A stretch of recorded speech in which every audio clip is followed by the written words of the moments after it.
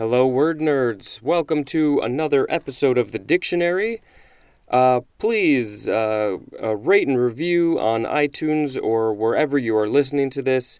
Contact me if you have complaints or questions or whatever. Call my Google Voice number. And of course, share this ridiculous podcast with everyone you know. First word for this episode is Alcoran. Capital Alcoran. This is a noun from the 14th century. It is archaic, and it just has the synonym Quran, Koran.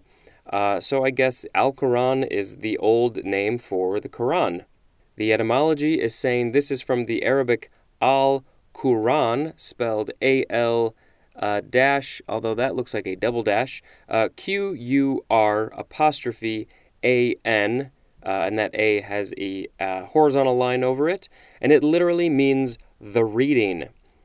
So I'm assuming Quran also means the reading or just reading, because I think al might mean the. Next we have alcove. This is a noun from 1655.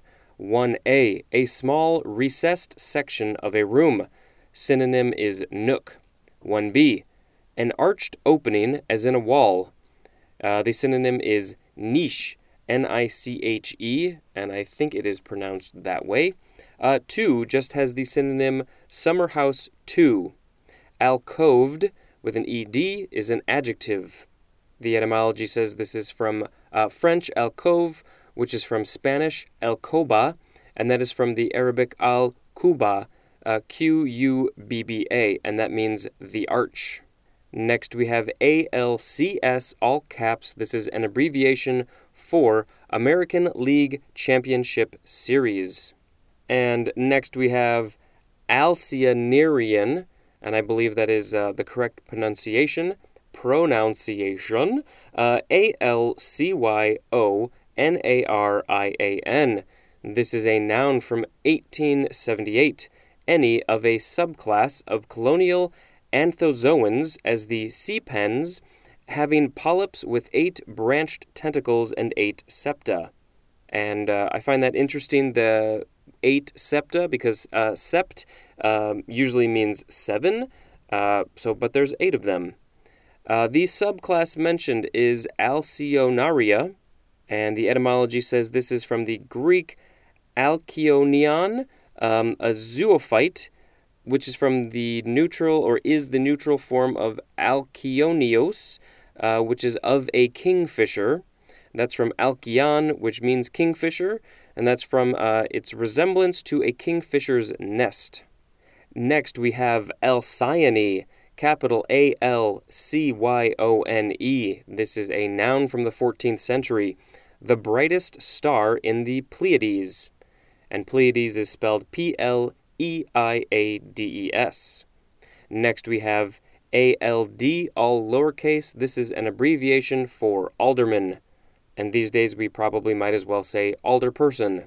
Next we have A-L-D, all caps. This is an abbreviation for adrenoleukodystrophy. Next we have Aldebaran, capital A-L-D-E-B-A-R-A-N. This is a noun from the 14th century. A red star of the first magnitude that is seen in the eye of Taurus and is the brightest star in the Hyades. I'm assuming that's how you pronounce it, Hyades. The etymology says this is from Arabic al-Dabaran, literally means the follower.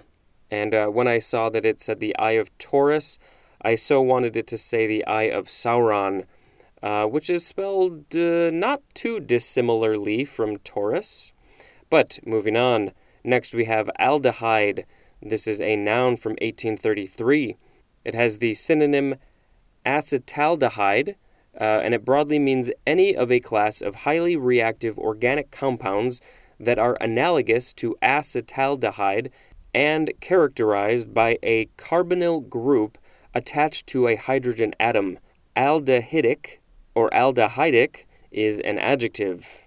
Next we have al dente, and of course you have to say it kind of like that. A-L space D-E-N-T-E. This is an adjective from 1920, cooked just enough to retain a somewhat firm texture. And al dente is also an adverb.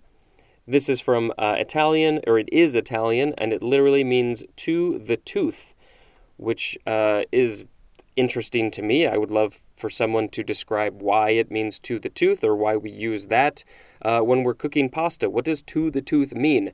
I have no idea. But yeah, getting pasta just right takes a special skill. Whenever we make pasta at home, it's, you test it after the allotted amount of time that the box tells you, because we use a box, and you test it, you put it in for another minute. You test it, you put it in for another minute. You let it cook for another minute, and eventually you get it right. But, it takes a little trial and error. I haven't done the throw test. When I was younger, my parents let me do that, where you throw it against a wall or something, and I think the rule is if it sticks, it's good to go. And if it doesn't stick, you got to keep on cooking it. And then your walls are disgusting with pasta crap. Next, we have alder, A-L-D-E-R. This is a noun from the 14th century. Any of a genus of toothed-leaved trees, that's hard to say, or shrubs of the birch family that have catkins, which become woody, that typically grow in cool, moist ground, and that have wood used especially in turnery. Also, it's wood. The genus was just alnus, A-L-N-U-S. Next we have alderman. Again, alderperson maybe is better. This is a noun from before the 12th century. 1. A person governing a kingdom, district, or shire as viceroy for an Anglo-Saxon king. I wonder if there's any aldermans in your city that say that they are governing a shire. If I were an alderman, that's what I would say. 2a, a magistrate formerly ranking next below the mayor in an English or Irish city or borough. 2b, a high-ranking member of a borough or county council in Ireland or formerly in England, chosen by elected members. 3, a member of a city legislative body. Aldermanic is an adjective. The etymology is saying this is from the Old English Ealdorman, E-A-L-D-O-R-M-A-N, and that is from Ealdor, which means parent, and it looks like Eald, E-A-L-D, means old, and of course I don't know the correct pronunciation of that word, and then plus man, and then there is more at the word old. And appropriately enough, the next word is alderwoman. Thank you for that, dictionary.